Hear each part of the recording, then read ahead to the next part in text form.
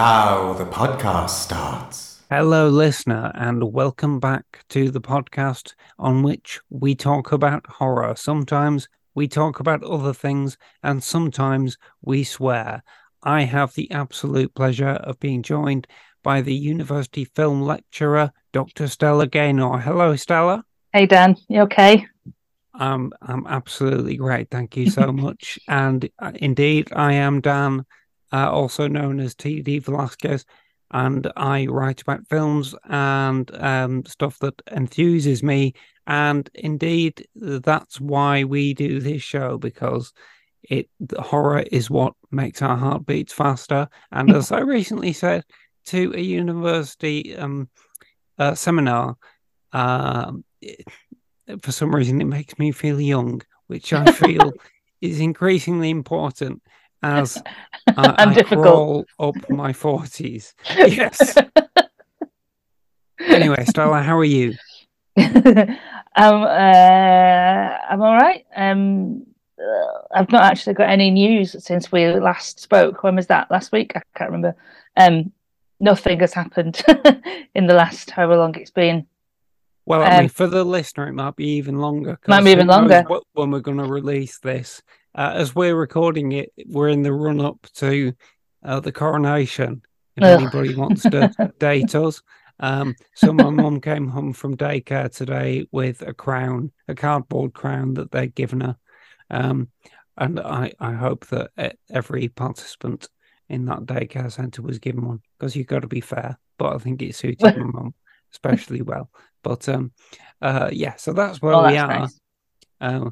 We're almost having a new monarch crowned. And just to link it back to the sort of thing we normally talk about, it's also been, I don't know if you found this, Stella, but today in Oldham, it's been terribly windy. Yes, it's been wild. Like omen levels of terrifying wind. Yeah. And frankly, I blame King Charles.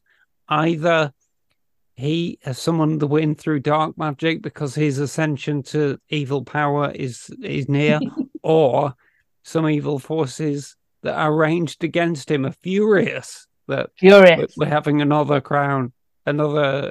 monarch crowned. So I don't know, but either way, it doesn't bode well. No, it's been pretty wild here today as well, and the weather's supposed to be shit for the weekend, isn't it? Oh, is it? Right. I've heard. I don't know. I'm just trying to avoid it, really. It's not really my well, good luck avoiding it. I know. Well, that's the thing. Like, what we're going to do, like, as Owen's working on Saturday when it actually is, my kids going out with their friends. So I don't know. I have to distract myself somehow. I'll watch something gruesome on Netflix. It'll be fine. But then we get Monday off work, so that's okay. So I'll spend some time with people then, I think. But yeah, because of the nature of Owen's work, he generally gets, when it's bank holiday weekend, that's when he works, because he works in the performing arts, so that's when people want stuff. So when everyone else is off, that's when he's usually working. So, but post-COVID, work is good. Work is definitely good in that area. Oh, well, I'm glad to hear that. That's fantastic. Yeah. Because it's been some lean times. Lean. Yeah. Absolutely. So, listener, this episode, you are going to hear a podcast which is possibly the last podcast to review Scream 6, which at the time of recording was released about 2 months ago. I think about 2 months. Yeah, 2 months. All right, we'll get there when we get there. Yeah. We're just taking our time. Stella and I decided we wanted to talk about it, but it's just taken a while to come together. Took me a while to see the film, so much so that when I eventually saw it, I think there were 3 of us in the screening. I think it was definitely a kind of post the initial buzz of the release. Yeah, tail end. I think you saw it a little bit earlier, Stella. Yeah, I think we did all right for me. I usually never get to see things in the cinema anyway. But I think me and my teen, we saw it I think maybe it had only been out for about 2 weeks, which for me is pretty on the nose, pretty on the button, on the pulse of being there. So I'm going to explain this story now before we get into the film. So, as I mentioned, there I've got a teenager. They turned 14 in April. So when we went to see Scream, they were just 13. So shh, don't tell the cinema. So it was Mother's Day, and it was like, right, what can me and my kid do on Mother's Day that would be a nice bonding experience? And my kid had seen all the Scream films because that's the kind of responsible parent that I am. And I was like, right, what can we do for Mother's Day? I was like, oh, well, we could go and watch Scream 6. We'll go to the cinema, we'll watch Scream 6. I've seen all the other Scream films in the cinema. It is the one franchise that I make sure I go and see in cinema. Right, so come on, Emma, let's go and watch Scream 6 together. And Emma they're quite a sensible young person, I think, really. I don't really know how they've managed that, but it's true. And Emma was like, well, how? Surely it's an 18 certificate. And I was like, well, it is, but, mum's got a plan. And the plan was I bought 2 Scream tickets and I bought Emma a ticket to go and watch Ant-Man and the Wasp.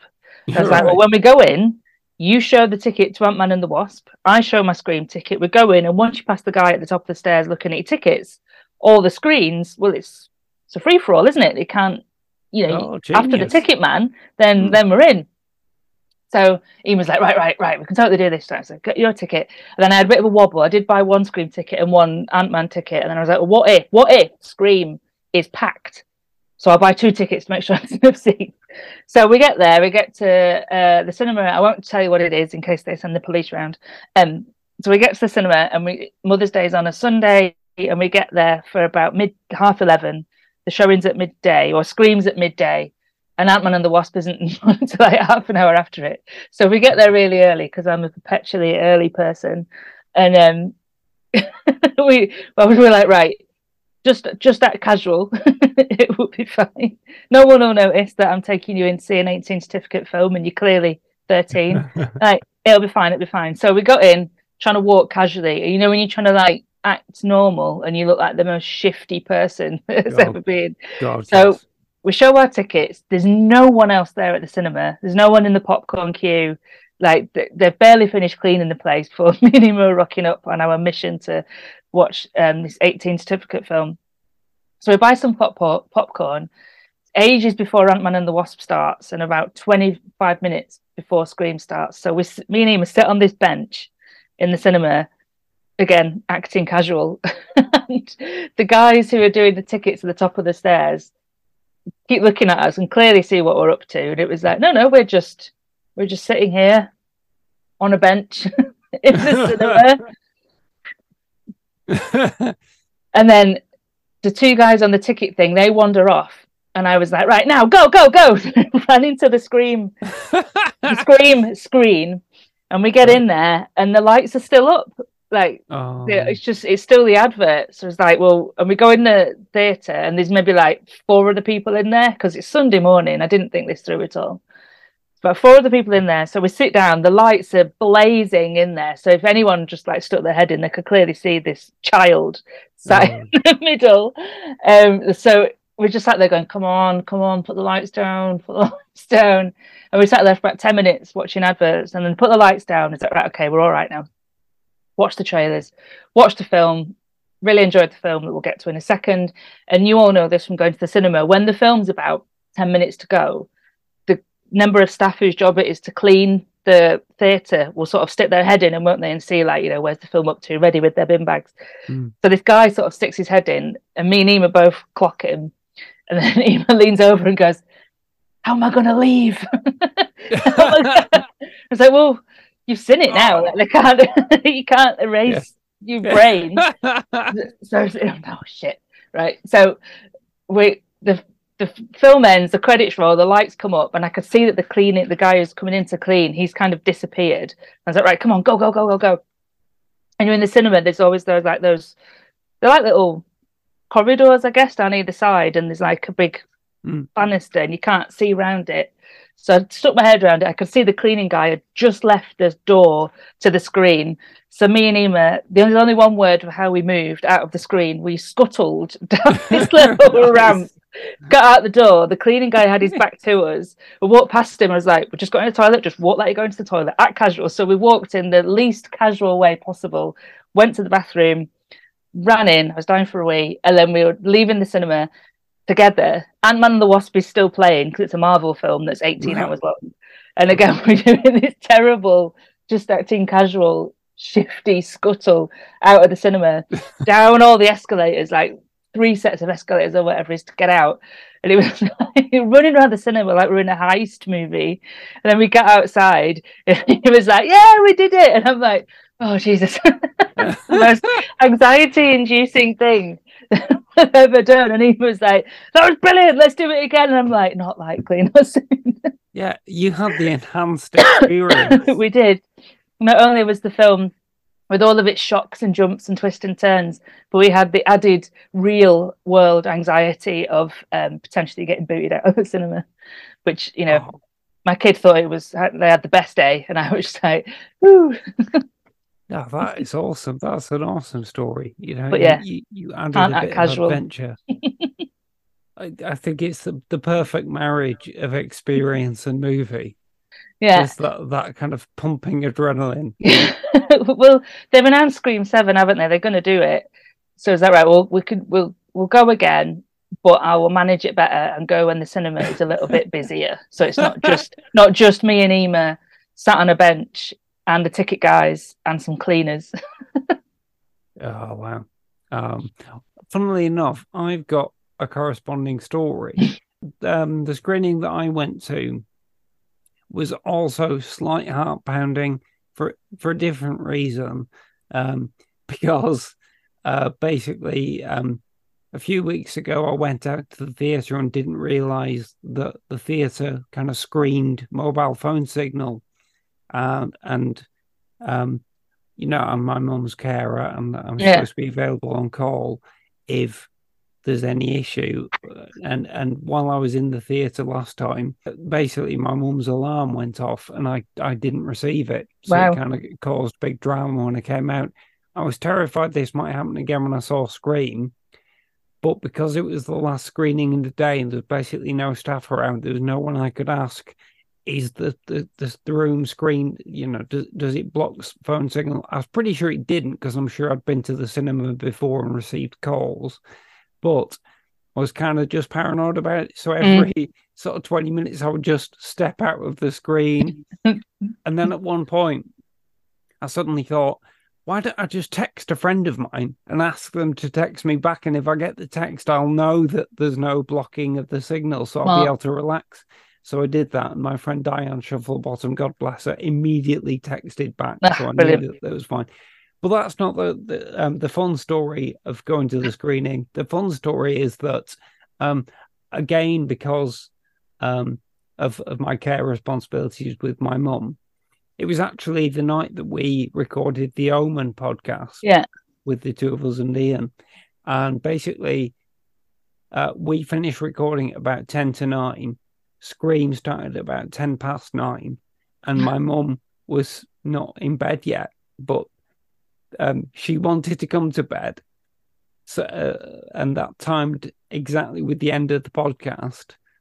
So I basically got off the podcast, threw her in bed, made sure she had a drink, ran downstairs, got in a car, sped into Oldham, went to the cinema, which I will also not name, and I did get there just kind of in time, but I ran up to the cinema and the lights were on, but the doors were closed and wouldn't open. So I just kind of stood there looking in and it was completely empty inside. And then after a few moments, a member of staff appeared and I just stood there and he looked at me and looked a bit sort of curious and he came down and he manually opened the door and I said, are you open or closed? And he said, no, we're open. So he let me in. But the thing is, the Scream screening was the last film of the day. Yeah. So and their audience had already gone in it. So they shut down the box office. They'd even shut down the self-service ticket machines. And for some reason, they'd locked the front door of the building. It's like, that's maybe not too wise, because there were other films going on. So there would have been people in the building, but presumably would have been unable to escape in the event of a fire. Or maybe, anyway. How did you pay for your ticket? Well, this is the cool bit. So basically, he tried to get the box office to process me, but they just shut down. So the guy at the box office who was sweeping up just kind of said, "Oh, just use the ticket machines," but they're all switched off. So the guy had to literally plug it in and start wind it up. and he went, it'll just take a couple of minutes to boot up, and the film was due to start in like 5 minutes. And I said, "Well, is this gonna work in time? Because I really want to see the beginning of the film. I'd probably rather not see the film if I miss the beginning, knowing what Scream films are like. The beginning's always a joy, isn't it?" Yeah. So, and we stood there for like a tense, not further minute. Well, basically, this circle went round and round on the front of the machine, and it didn't show any signs of coming to life. And I said, "Oh, sorry, I couldn't be here any earlier. It's just that I'm a carer, you see, and I can't really come out before my mum falls asleep." So that must have touched his heart, because he thought about it for a few seconds and then went, "You know what, mate? The screen's just there. Just go in." So I don't went, "Seriously?" He went, "Just go in, mate. Go in." So I just went in, and me and 2 other people watched Scream 6. And I paid nothing for the privilege. God bless those members of staff. I bought 2 tickets to Scream and 1 ticket for Ant-Man and the Wasp. So there's an extra cinema ticket going around there somewhere, so you can have that one. Oh, bless so you. It all works out in the end. Yeah, it all balances. So gosh, we both went through some interesting strife to see Scream 6, and therefore we've both maintained our record of seeing every single Scream film in the cinema. And it doesn't matter if they ever go really bad or whatever. Spoilers for the review, I guess. I enjoyed it too. I've always enjoyed the new Scream film, whichever one it was. I think I'd probably still go and see every one just to keep up that record. So if they are doing Scream 7, I'll be there. Yep. It was kind of a shame to see it on my own with almost no other audience, because when we went to see Scream 2 in 98, obviously Scream was a massive hit. We were just the right age. And I saw a double bill of Scream and Scream 2, which was absolutely packed out. Had people wearing ghost faces, perfect stuff like that. It was just it's exactly what you wanted. Whereas this time it was me and 2 other people. At 10 o'clock at night. Oh well. So let's get on to the movie then. Yes. So obviously, as we said, it has been out for a few weeks. We are going to go into spoilers, but we'll try and talk spoiler free for 10 minutes just in case people haven't seen it yet. I had this secret. There's a darkness inside of me. It followed me here. And it's gonna keep coming for us. We share a certain history. This isn't like any other ghost face. What is this place? A shrine. We've got to lure him in. We execute him. Hello? Let's play a game. You know you're like the 10th guy to try this, right? It never works out for the dipshit in the mask. Maybe. But there's never been one like me, Gale.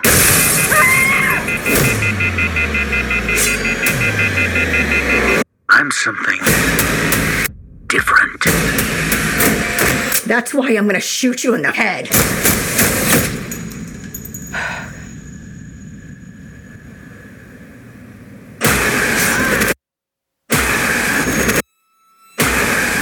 You want me. So let's finish this. Just to sum up the plot, and basically, this is the first Scream movie not to centre around the character of Sidney Prescott, played by Neve Campbell. I'm sure we'll talk about that. Instead, the lead character is Sam Carpenter, played by Melissa Barrera. She was sort of the lead in the previous Scream film, which we discussed last year, which was confusingly titled Scream. Yeah. But we will refer to as Scream 5. Yeah, I guess, just to save it. Yeah. Yes. She was basically a person who was involved in a new spate of Ghostface killings in the town of Woodsboro, which is the town that the original Scream films are mostly set in. Certainly the first one is. And in Scream 6, she and her younger sister, Tara, played by Jenna Ortega, and their friends, is it Mindy? Mindy. Played by Jasmine Savoy Brown, and then her twin brother, Chad, played by an actor called Mason Gooding, who I've just found out is Cuba Gooding Jr.'s son. I didn't know that. Oh, yeah. So, they couldn't. They had to come up with a different name for him. They couldn't call him Cuba because then he'd be Cuba Gooding Jr. Jr.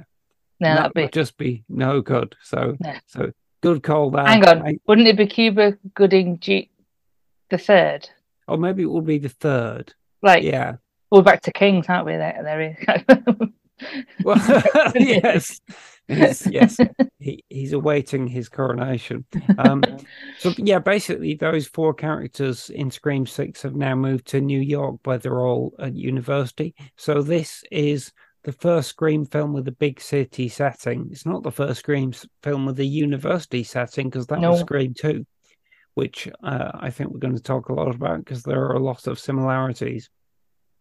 And essentially another spate of Ghostface murders begins in the city, which are focused on Sam and people she knows, but seem to be linked to her past in a mysterious way that isn't clear at first.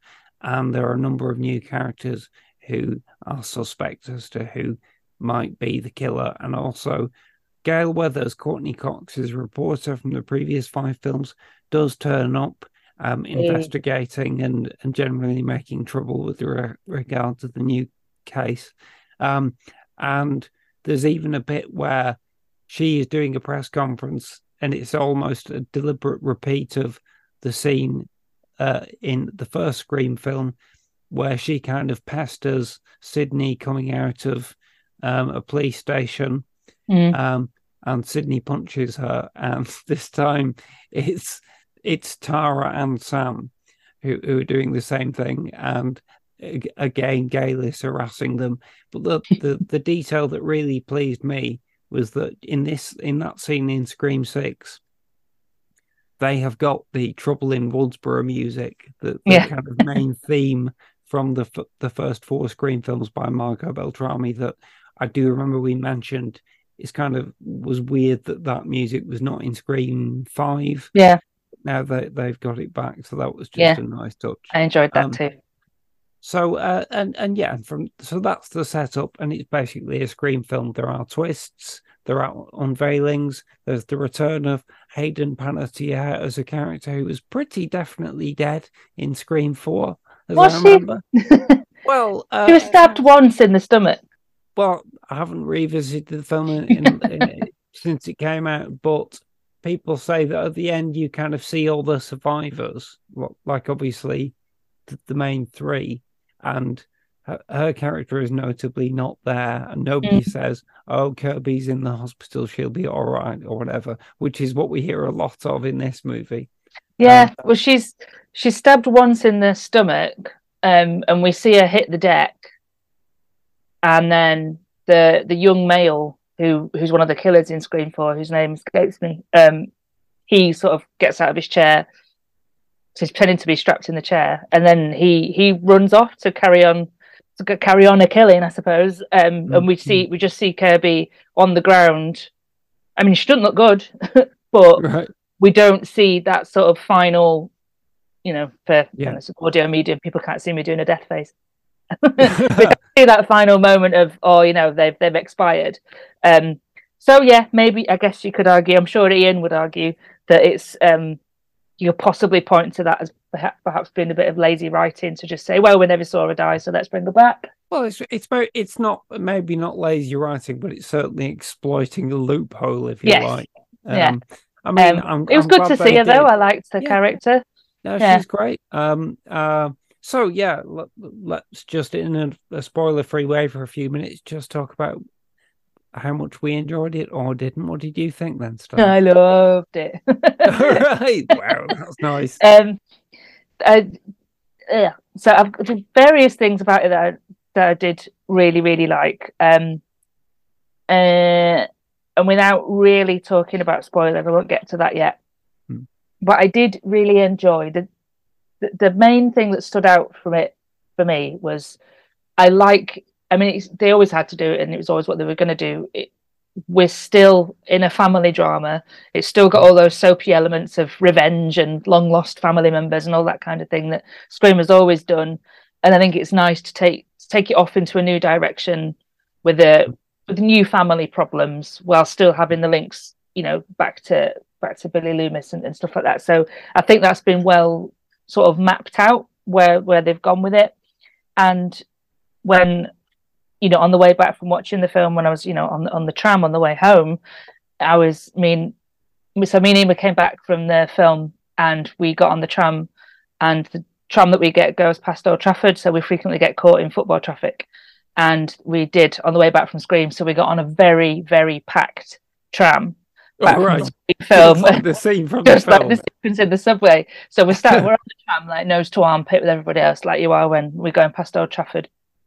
And I was sort of side-eyeing Emma and being like, does this remind you of anything? Because I think that subway sequence is fantastic. It is.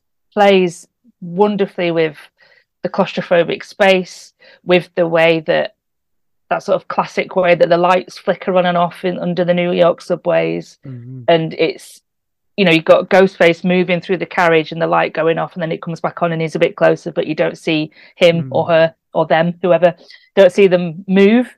And I thought because Scream films, I think generally, certainly for me, they're never frightening. I don't think I never find them creepy or spooky or anything like that. It's all about, the jumps and the slasher kills and the set piece kills. But they're like suspense films, basically, aren't they? Almost thrillers, I guess. And I found the sequence on the subway genuinely creepy, which I think I've not felt in a Scream film before. It's been like, oh, that is really spooky. The way they say with the light and the claustrophobic feel, and then the fun of getting on a packed tram afterwards and going, huh.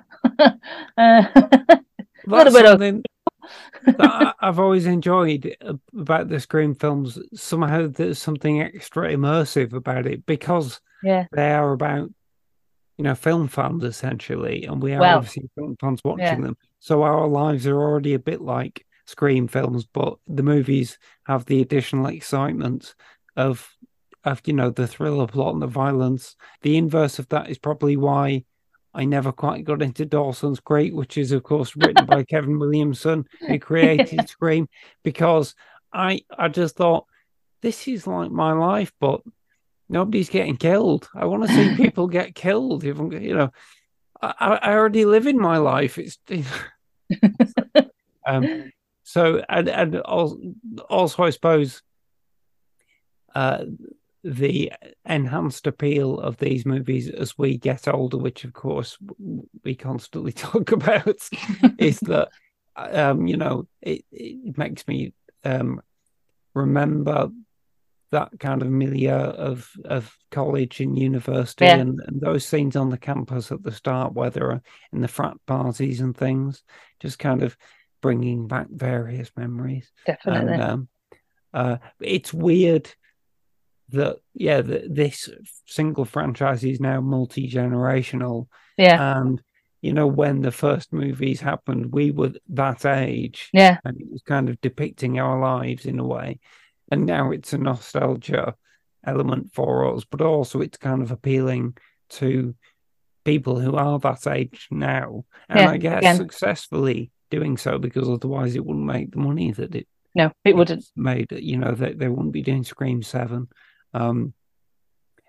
Yes, before we go into spoilers, then I'll just say, I pretty much loved it. I thought it was really entertaining with brilliant set pieces. Yeah. So you've got I mean, it was ridiculous. A lot of the Scream films are kind of silly. Yeah. And with the plot twists on plot twists and things, and the incredibly violent, almost death, well, not death scenes, the incredibly violent attack scenes that people somehow survive often. But the set pieces were great. The subway one, as you've mentioned, the one with the ladder. The ladder. And I think the overall kind of entertaining plot plus the set pieces means that I might suggest it's the best Scream film since 2. Yeah. I think so. I think, I don't know, me and my kid have been sort of shuffling the order of Scream films between us ever since, like before and after we saw it. We had a definite order of what's your favourite, and then afterwards it's like, well, that's changed now, hasn't it? And when I've talked about this to other people as well, I feel like Scream 4 is often quite overlooked. It's definitely worth another look. I did watch it again in preparation for 5. Yeah, I'm looking forward to watching that again. And I guess we all know what we think about Scream 3, but Scream. I think Scream 4 is definitely worth another look, and I think it's quite hard to like the first 3 films. So it feels a bit like the franchise has got 3 parts. You've got like Scream 1 to 3, and Scream 4 in the middle, then 5 and 6. And I think it's. Where was I going with that point? It's quite. They're quite, because like you said, it's got its multi-generational aspect to it. You can shuffle around the first 3 films and like, well, yeah, there was Scream, but Scream 2 is probably the better film. And then Scream 3, well, maybe let's just not talk about it. But then Scream 4 sits in the middle, and then I think it's got lost a little bit because Scream 5 and 6 have had more of a hoo-ha around them, new cast and new story and new rules and all that kind of stuff. And I feel like Scream 4 is like, come back. Yeah, I remember there being discussions or rumors when Scream 4 was made that it was hoped that would kick off a new trilogy. Yeah, and it didn't, did it? It just sort of sits there on its own. Yeah. Was obviously Scream 2022, Scream 5 had the same intention and succeeded. So it's kind of kickstarted a new phase. And the fact that this is the first time since 98 when we've had a new Scream film just a year after the previous one. Yeah. And I wonder if they're going to keep up that I hope so. that energy of presentation. Just go to a different cinema this time. Well, yeah. We'll go in disguise. It'll be fine. Oh, you know what? Just buy a really long coat and one of you stand on the other shoulder. Yeah, classic. That worked for Beaker at the Muppets, I think, in Muppets from Space, which is a David Arquette movie. So that's the link. Nice link. And so yeah, I really enjoyed Scream 6. I thought it was funny. I thought it was surprising. I thought it was kind of ridiculous and implausible, probably, but that's okay. Matter. It's fine. That's what we're there for. All of them. Yeah. Yeah. It had, and it had all the things that you kind of expect from a Scream movie. I think if you've never seen a Scream movie, this is not the one to start with. No. And you might not enjoy it if you're not familiar with the conventions. But yeah, no, I really enjoyed it. So, is there anything else you'd like to say before we go into spoilers, then, Star? Before we get into spoilers, I think I'd just highlight the one. It's not even a thing I think's wrong with it. It's the thing that I came out of the cinema thinking, I wish there'd been more. I wish there'd been more of New York. because Okay. loads of the promotional material was like, Ghostface in New York, and all that stuff. And yeah, we get the subway scene, but apart from like the first sort of like panning shot into the city, I feel like New York is such an incredible backdrop to anything.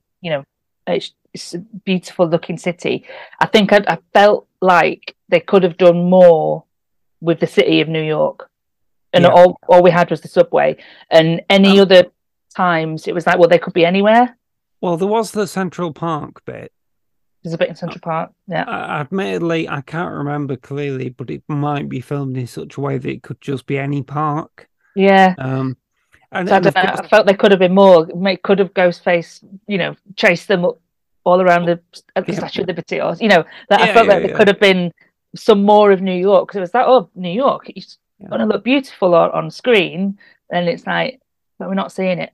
And so I came away going, I wish I'd seen the city more, because I felt that's where what they were going for a little bit with the promotion was Ghostface in New York, and it's like, well, where's New York in this? But that's the only thing, and that's just because I feel like New York's great to look at.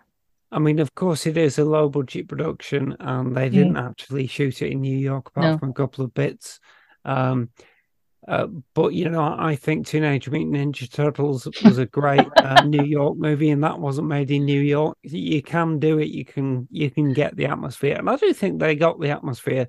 But like I say, like you said, they could have just kind of exploited it a bit more specifically. And I think maybe only the subway bit and the bit in the department store, not department store, the bit, the kind of the attack scene that happened in a corner shop kind of thing. Yeah. It could have been a shop anywhere, but it's just that sort of scene felt like New York. It felt like a crime movie from the 70s kind of thing. Like that kind of corner shop and people creeping around on the floor, while something terrible is going on, put me in mind of Cloverfield. Okay. When they end up in a store at one point in there, like running around and trying not to get eaten by whatever it is in Cloverfield. We never quite found out, do we? No. But yeah, it's off-brand Godzilla. That's it. Yeah. All right then. Spoilers. Well, before there's one last thing I thought to ask you that I'd like to ask you before we go into spoilers, which is just that the listener might know, even if they haven't seen this film, but they've heard our previous podcast on the previous film, that you weren't too hot on Melissa Barrera as Sam in the previous movie. Did you warm up to her a bit in this? Yes, I was talking about this on our way back from the cinema. I felt like she's really sort of settled into the character a lot more, and it seemed to sit on her shoulders a lot better. Like, I mean, I can't imagine how difficult it would be to be like, right, you're going to be final girl in the new Scream film. What? It's quite the big ask, I think, particularly when you are doing scenes with Sydney and Gale in Scream 5. It's big shoes to step into, I think. But yeah, certainly Sam, and maybe it's because of the way that the character arc went in Scream 5, when we find out about Billy and we see that she rises to the occasion and viciously stabs someone to death, and it's like, good for her.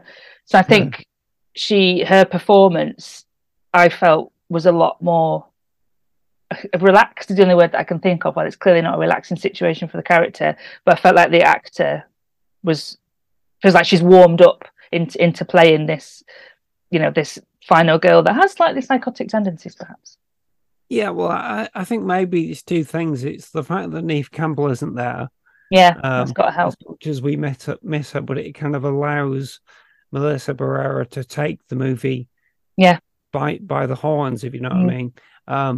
And also in the storyline, everybody's kind of getting at Sam because of what happened in the previous film. So it's almost like the character has a right to be a bit frustrated and lashing out and setting her boundaries. Yeah, and to be a bit spiky. Yeah, she has to command other characters. So I think those two things work together well. Yeah, I mean, I thought she was good. I think the kind of the teaming of her and Jenna Ortega as Tara is really effective, and the way they work together on screen is fantastic. Yeah. So I will say I suppose it can be said non-spoilery that I did really like the movie, but I also feel like it's slightly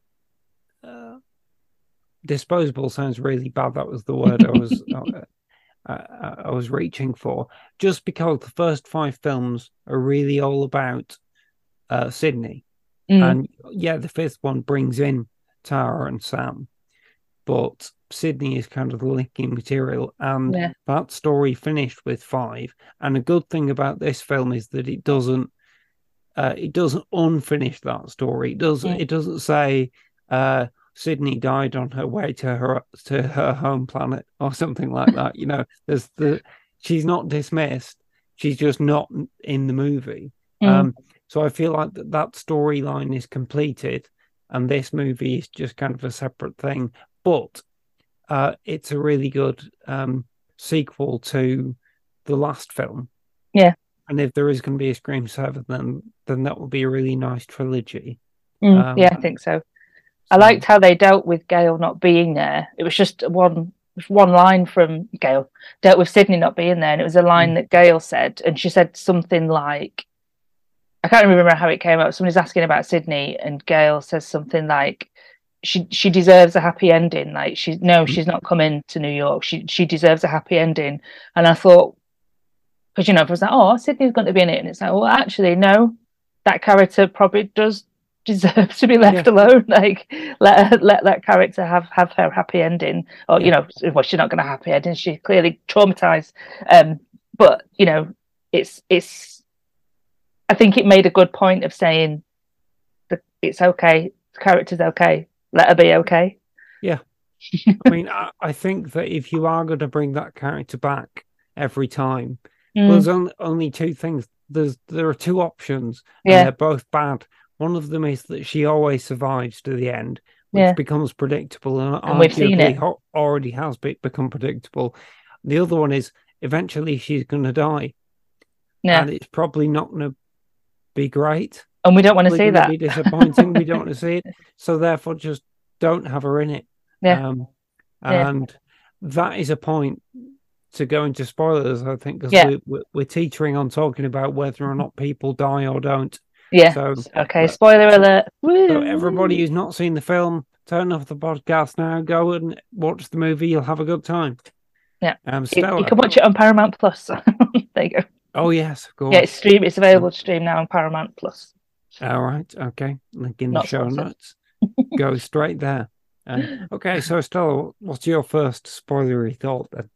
All right, well, we've got to talk about the first kill, haven't we? I think so. Before you said something about that the first Scream film was being made for us being able to see ourselves in the films. Oh, I know. And it was like, oh, for God's sake! And then the first victim is a university film lecturer, and I'm like, so my kids sat next to me in the cinema, and they're just like, that's you, that is. And I was like, I'm feeling quite attacked here. And Ghostface says to her on the phone, I wrote the line down because I went and found it on the trailer. He says, I'm not going to attempt to do the voice, or am I? You teach a class about slashers and you still walked into a dark alley alone. And I was like, oh. So all the bluff that I've got is, I watched loads of horrors. I'd survived to the end, and it's like, well, clearly you wouldn't, would you? Right there on the screen. So it's like, could it be any more for and about me? So for God's sake. And also, it means that the movie gets to the high pitch of meta film commentary like straight away in the first minute. So it was right there, and then you have the following scene, which culminates in the line, "Who gives a fuck about movies?" I think it's like shifting the focus quite dramatically, but it gets all that kind of meta comment in there. And also, I think Samara Weaving is great. She's very good. She was the lead in Ready or Not, which I love to bits. And Henry Sejoni was in that movie as well. Obviously, it's the same directors as this film, Radio Silence Bear. So they're bringing all their friends back, and who wouldn't? Why wouldn't you? Exactly. So, but we get to see Samara Weaving die, which is a shame. But but she does walk into an alley on her own. Yeah. What are you doing? And you've got to have a certain cachet to be the opening kill in a Scream film. That's quite something, isn't it? Yes, exactly. I mean, the price of it is that you die and you won't be in the rest of the movie. But on the other hand, you've got to be cool anyway, and nearly all of them are. I mean, it's been so long since I've seen Scream 4, but isn't one of the open? I know the Scream 4 has a kind of tricksy opening where there's loads of different kills, but isn't one of the people Kristen Bell? One's Kristen Bell, and one is Anna Paquin. Yes, she gets a knife to the belly as well. But yeah, Scream 4 does the film within a film within a film within a film thing at the start, which is very good. So, if we've talked about the first kill, we should talk about the second with the fake out killers. Yes, we've got a set of killers who get killed. Yes, so that is the first moment in the movie where you go, "Whoa, okay," which is after Samara Weaving is dead, but then the killer takes off his mask and reveals himself to be Tony Revolori, Flash Thompson from the Spider-Man films. Except who'd have thunk it? a mad giallo obsessive nutcase killer, film studies undergrad guy. Yeah, we all know what they're like. Indeed. Well, yeah. You got to watch your back, Stella. Really do. And we follow him to his kind of grotty serial killer's flat, which I suppose is not especially grotty. It's not really more grotty than any student accommodation, really. But then we have another scene where he's actually taken out by the real Ghostface of the movie. What did you think they were doing with that? Because when we see the Ghostface take a mask off like willingly, and for a few minutes until it all carries on unfolding, I thought that was going to be, the promotion stuff, but like new movie, new rules, all that kind of stuff. I was like, well, is that the new rule then that we know who it is? Are they going to like flip it? But then no, he dies. I thought that was it, but it wasn't. I thought it was kind of clever because it was totally surprising and it was thrilling for the few minutes when it happened, but But it didn't last long enough for me to seriously think, where's this going to go? Because my immediate go-to, if you know who the killer is at the start, is Columbo. So I was like, is this going to be Columbo? Is he basically going to spend the whole movie interacting with with Melissa Barrera? They're having barbed conversations. And that would be different. I don't know if that would be quite exciting in the same way that I'd be expecting. So I like the fact that it twisted round again kind of immediately, but it worked for me in that it just made me go, whoa, what I thought I thought they were going to do was something whereby we'd know who one of the killers was. I guess so. And in a way that they maybe could have done something like that, where the killer is in Sam and Tara's friend group, and we know he's the killer all the way through, but we also know there's more than one killer. There's another one, because there's always another one. There's like tension all the way through, but also the possibility of twists. Yeah. While we're on that killer, or the killer who isn't the killer that gets killed, we should do a shout out appreciation for the fact that on the wall in his house or flat, grotty apartment, I guess, in New York, there's a Last Podcast on the Left poster. Right. Even podcasts can get so big where their poster is on the wall of the fake killer's apartment in New York. And I saw that in the cinema and I was like, there's a Last Podcast on the Left. And I was very, very pleased for them. So well done, lads, for getting on there. It's amazing. Oh, nice one. I've never heard that podcast, I should go. It's one of my favourite things in the whole wide world. All right, okay. Go listen. Everyone. Good recommendation. But not now. Wait till we're finished. Yes. But the link will be there in the show notes once you have finished listening. Awesome. I missed that detail. That's great. I don't want to kind of go through the whole movie kind of death by death. No. I do think it was a bit weird in this film that it was really gory and violent, probably more so than any of the previous Scream movies, but also so few of the deaths were actually deaths. And it doesn't matter while you're watching it because the movie is very entertaining and the characters are engaging. And I was glad that people who I liked were not dead in the end. But just kind of looking back on it, it's like, so he died but didn't die, and she died but didn't die, and she died, and there's just loads. I think there's at least 4. It's kind of harder to remember the characters who stayed dead. The one who fell off the ladder, was definitely dead, wasn't she? She kind of smashed her head up in. Yeah, that was game over. That wasn't it? Yeah. Yeah. And but so we've got Quinn, who turns out to be one of the killers. Yeah, gets stabbed in that sequence. Doesn't Kirby get shot in the final? She turns up and she's covered in blood. She looks like she's been done over. Yeah, certainly. I don't know exactly how. I can't remember if she gets shot or not. Anyway, but yeah. There's lots of returnees from being attacked by Ghostface or pretending to be attacked by Ghostface. And like Mason Gooding gets stabbed by 2 different killers at once several times in each side of his body and somehow survives. And although I loved all the characters, so I was glad that they didn't die, I do slightly miss that horror in Scream 2 that Randy, who you love from the previous movie, Randy is horribly taken away from us savagely. And they never went back on that. Yeah, they brought him back in Scream 3 as a video that he made before he died, but they didn't say, "Oh, he's actually alive." But they did the shot where you see him. That's true. They couldn't get out of it really. No. They left themselves no wiggle room there, and maybe they had done. Presumably, Jamie Kennedy wishes they had done. I know, he must be gutted now. Hey, no pun intended. Sorry. What was the other thing that I just wanted to say? Oh, yeah.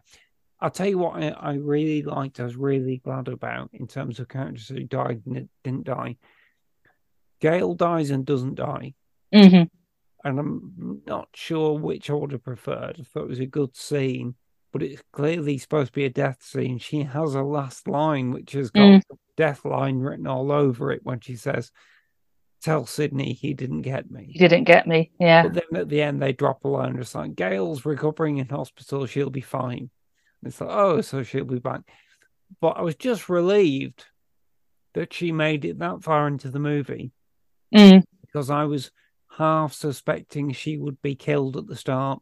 Yeah, that she'd be first killed. Yeah. And that is one of my least favourite horror cliches, when the sequel begins with the death of the survivor. The last one, yeah. And I really didn't like it in Scream 3 when they did that at the start with Cotton. Yeah.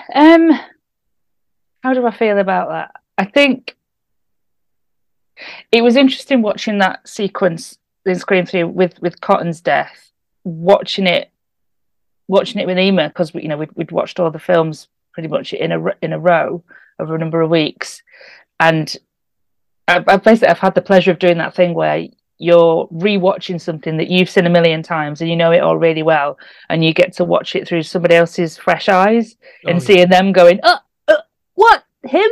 No. So I think maybe because I got to see somebody else again go through that, oh my god, no way, they can't kill him, being like, yeah, they are, good, isn't it?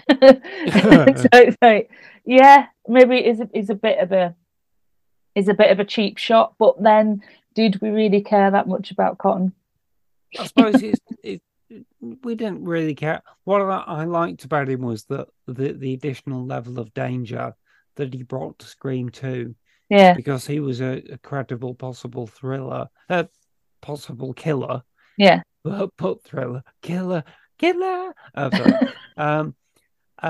But then obviously we learn that he's not the killer, and No. and we sort of love him because of that. And at the end of the film, and he couldn't fulfill that role again in Scream 3 because we already know he's not the killer.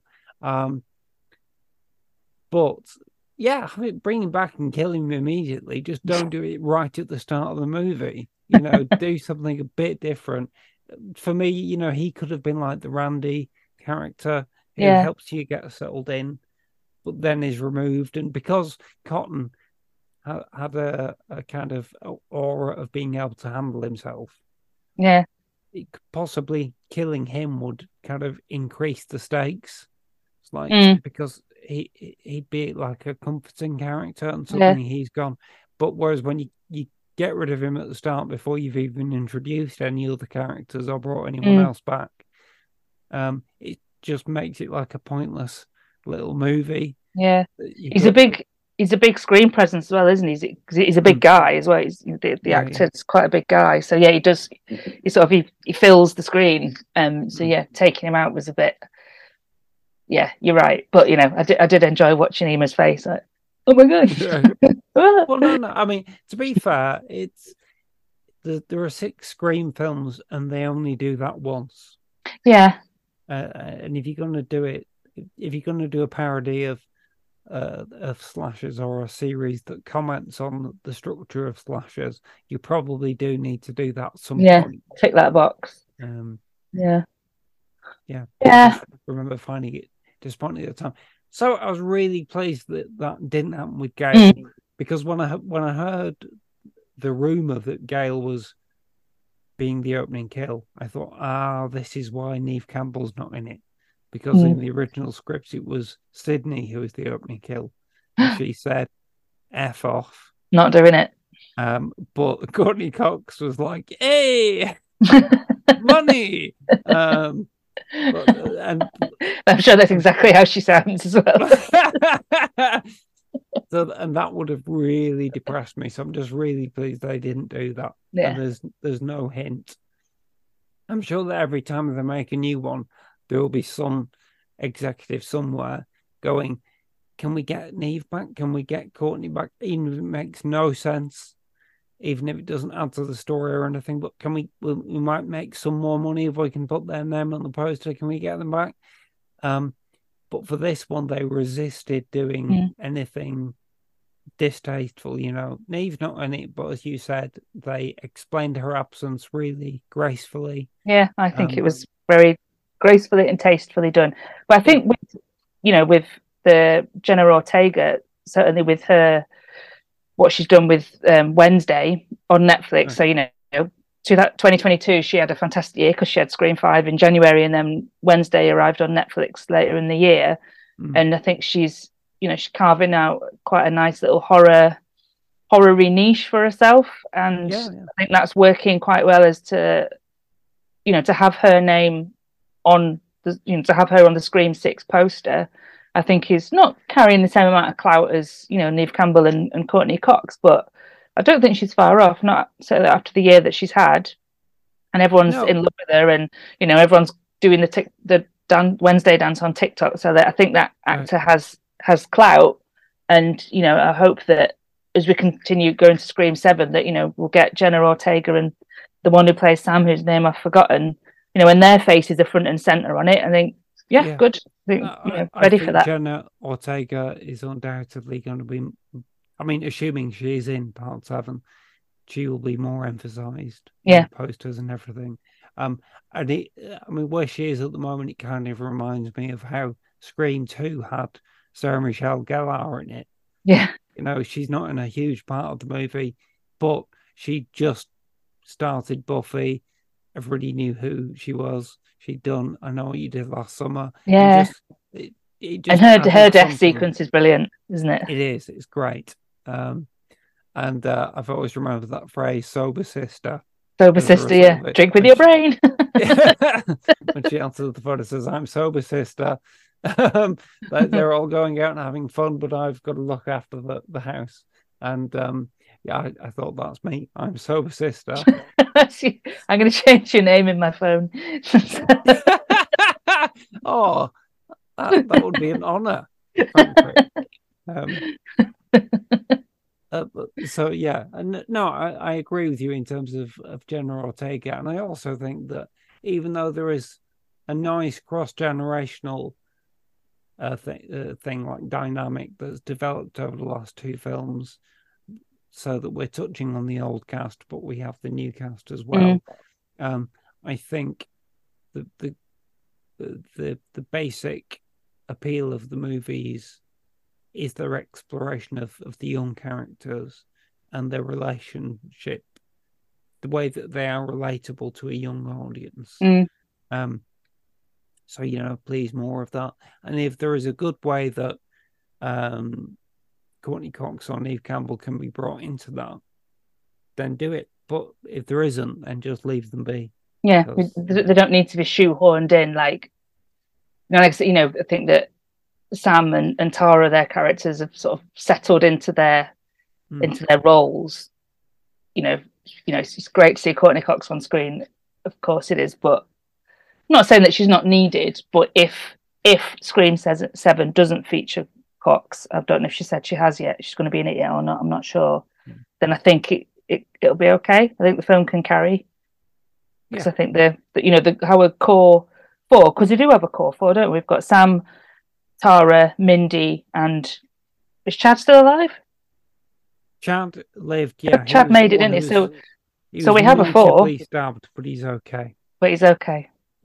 Yeah. Covered in scars, but he's okay. So we have a core 4, and they're all well liked. Mindy is Randy, essentially, isn't she? She's the same character, and I think, Courtney Cox, if you're listening, if you want to have a film off, you can. I give you permission. Yeah, I think that's fair enough. I think, and also I believe Courtney Cox is the executive producer of 6, so presumably she will be on 7 as well, even if she's not in the film. Yeah, so whatever happens, she's making money. Good. She doesn't. But Lord knows she needs it. Probably not, but probably not. It's probably all right. Depending on how the divorce went. Yeah, I mean, I would like it if they could, if Gail is alive, if they could work her in a way that's like a tiny cameo, but maintains the status of the character, but doesn't involve her in the film more than, she would need to be. I'm trying to think of a good example of when that's been done. I always thought this is an example of a movie that was never made, but for a long time they were talking about making Ghostbusters 3 when all the actors were still alive, but it never happened because Bill Murray didn't want to do it, which was kind of known at the time. And my answer was always, okay, so just promote Bill Murray's character. He can be running like the Las Vegas branch of Ghostbusters, and we just have one scene where it cuts to him in his jacuzzi at the top of Ghostbusters Tower. On the strip. And that's it. And you just go, oh yeah, that's fine. Okay. That makes sense. So you get to see him, but the rest of the film is about the other characters, and just do something like that. Yeah. Because I think if you continue to involve Gail in a major way, you've kind of done everything now. She had the romance arc, the love story arc with Dewey. She's had the death scene, so you can't really do that again without you feeling a bit lame. She's obviously won the day several times. She's been part of the survivors. So I don't think there's necessarily much that can be done. So Stella, we've only got a few minutes left. Is there anything else that you feel that you must say in a spoilery way about Scream 6? I don't think so. I think we've said, like I said, without going through it death by death, which we don't need to do, but just generally as a film, the pacing was good. I didn't feel like it lulled at any point. There's always the chance that you're going to get an unnecessary bit of exposition in the middle, but they didn't do that. They kept everything rattling along quite well. I think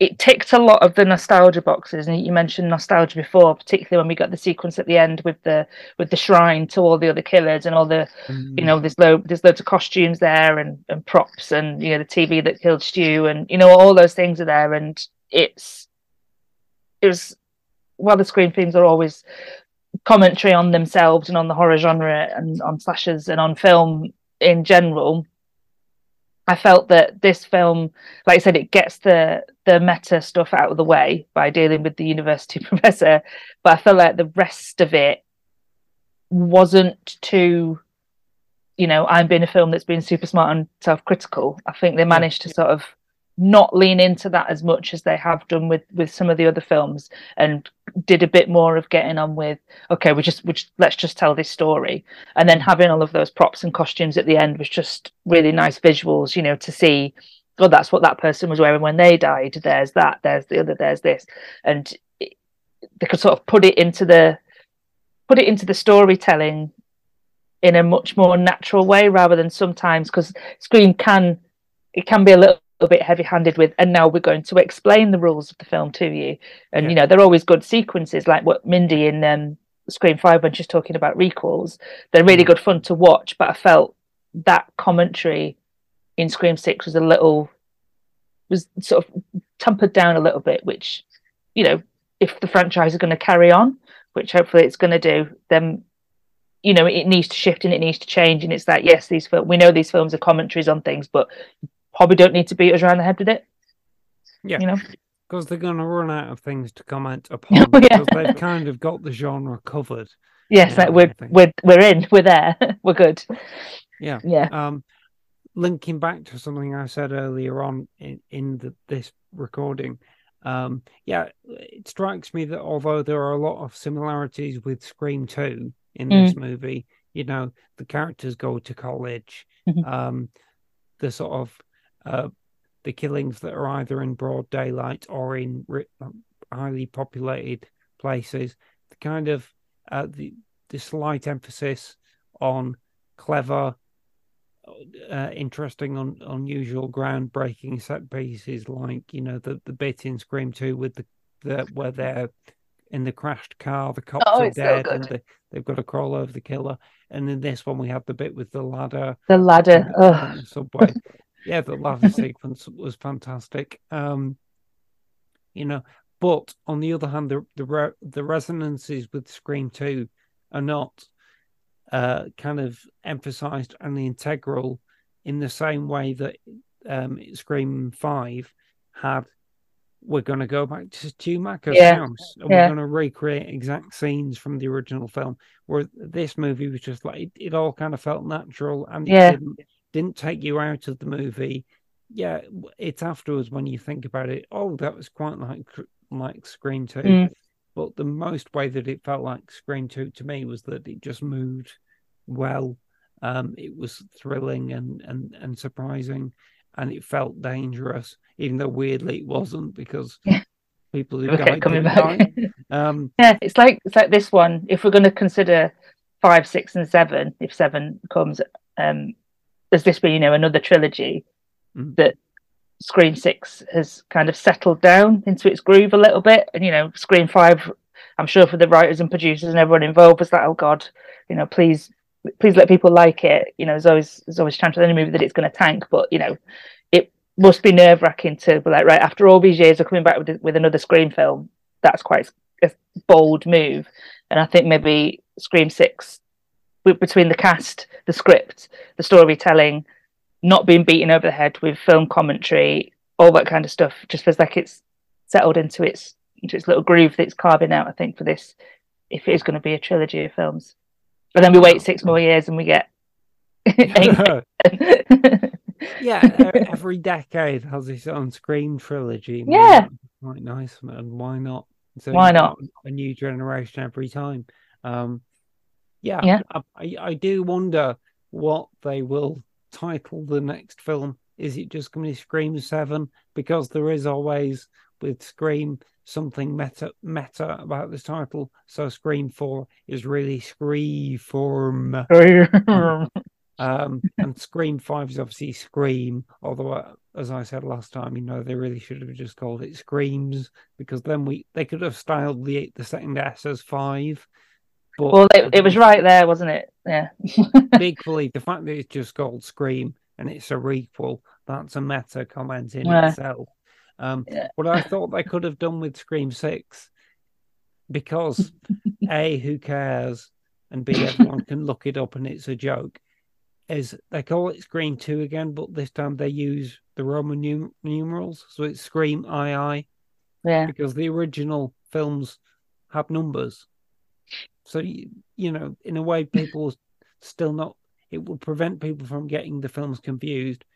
Obviously, it'd be difficult on podcasts because we still say, Scream 2 has numerous echoes of Scream 2. And people will just turn us off.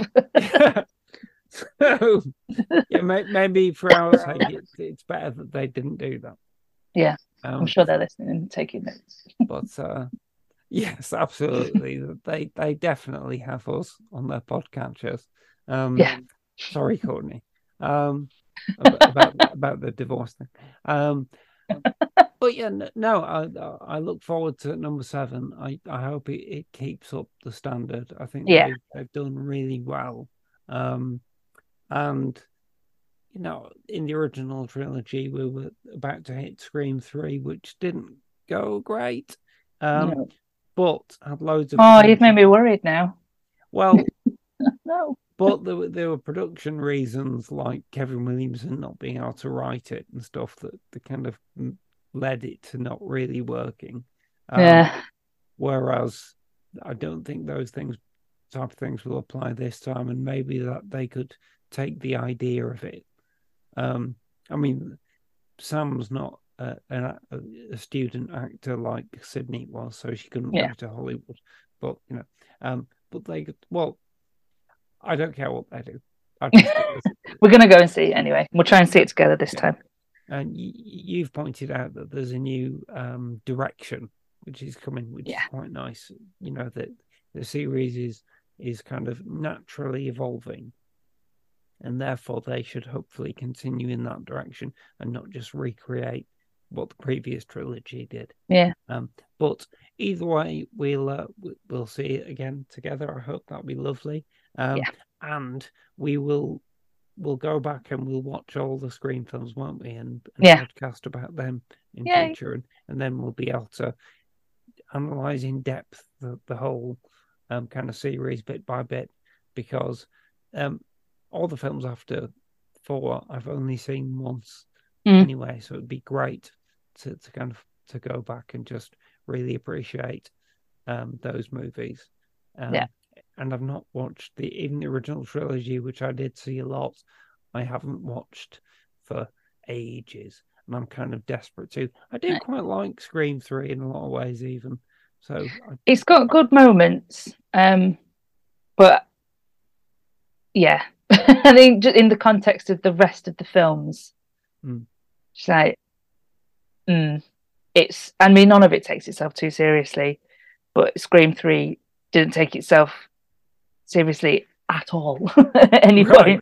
And it's like, I don't know, maybe it's too... I remember when I first... I don't know, we'll save this for when we actually talk about Scream 3, but I think they maybe lent too much a little bit into comedy. Yeah. Well, I remember, because I watched it a couple of times, and I remember feeling that it's not exciting or clever, or I do think they're a bit scary, but it's not any of those things that the first 2 films were, but it is kind of charming and funny. Yeah, it's all right. It does have Carrie Fisher in it. Yeah. Oh, it's a great cameo. Fantastic cameo. It's fantastic. Yeah, it's probably my favourite bit. Anyway, we'll do that another time. Yes, we will. That'll be marvellous. All right. Well, Stella, we have talked about Scream 6. Yes. Maybe we'll watch it again, but I'll do so in context of seeing all the other movies. All right, you're going to wait and watch them all in a row? Yes, I think so. I'm going to get the DVD as soon as it's out, which is soon, I believe. But yeah, this is probably one of those franchises where, because some of the films were made by different studios, I don't think you can get like a box set of all of them. No. But if you could, I would. Yeah, I don't care. Do you know what you can get? I don't know if it's out yet. You can get a Scream board game. All right. Yeah, I'm having one of them. So, what is that like Cluedo, but with I think so, essentially. basically blood spattered rooms? Yeah. Right. Okay. Yeah. Oh, nice. I'm having one of them for my birthday. You know what? That's awesome. I'll bring it round and we can play it. I want to play that game with you. That'd be great. Wow. That's oh, lovely. I love the idea of it. Isn't it good? Is that a proper licensed product? It's not like a Yeah. crowdfunded thing. It's the license thing. I'll find it and I'll send you the link. Brilliant, thank you. And listeners, if anybody's interested, we'll put the link on the show notes as well, so you can go hunting for Scream the game. Well, Stella, anyway, this has been an absolute pleasure as always. And thank you. I'm thrilled by the enthusiasm which we both felt for this movie, because I half thought maybe you were going to have some interesting criticisms that I wouldn't have thought of, but you've wonderfully bigged it up in my mind, so it's even better, I think, than I thought it was. That's great. Thank you so much. Awesome. Thank you. And I'm gonna go and see when the DVD's out. Fantastic. Awesome. Oh yes. Right. Well, thank you for listening, dear listener, and we shall join you again soon with another review of some kind. Who knows what it will be? At the moment, we're just kind of winging it. But thank you very much, and we'll be back with you very soon. Bye-bye. Bye. You have been listening to And Now the Podcast Starts. Produced and released by Ambidextrous Solutions Limited. Presented by Stella Gaynor and T.D. Velasquez. Special thanks to Greg Hume for our original theme music and to Brian Gorman for our original artwork. All dialogue and music clips from films, TV shows, and trailers are used for the purposes of criticism in the spirit of fair dealing as defined in UK law and fair use as defined in US law. No copyright infringement is intended. Please visit our home on the web, www.andnowpodcast.com, for more content and contact details. Or visit our Facebook pages at AndNowPod or at Lee Cushing Pod. Follow us on Twitter at AndNowPodcast or at Lee Cushing Podcast. If you'd like to donate to us, please visit patreon.com/AndNowPodcast.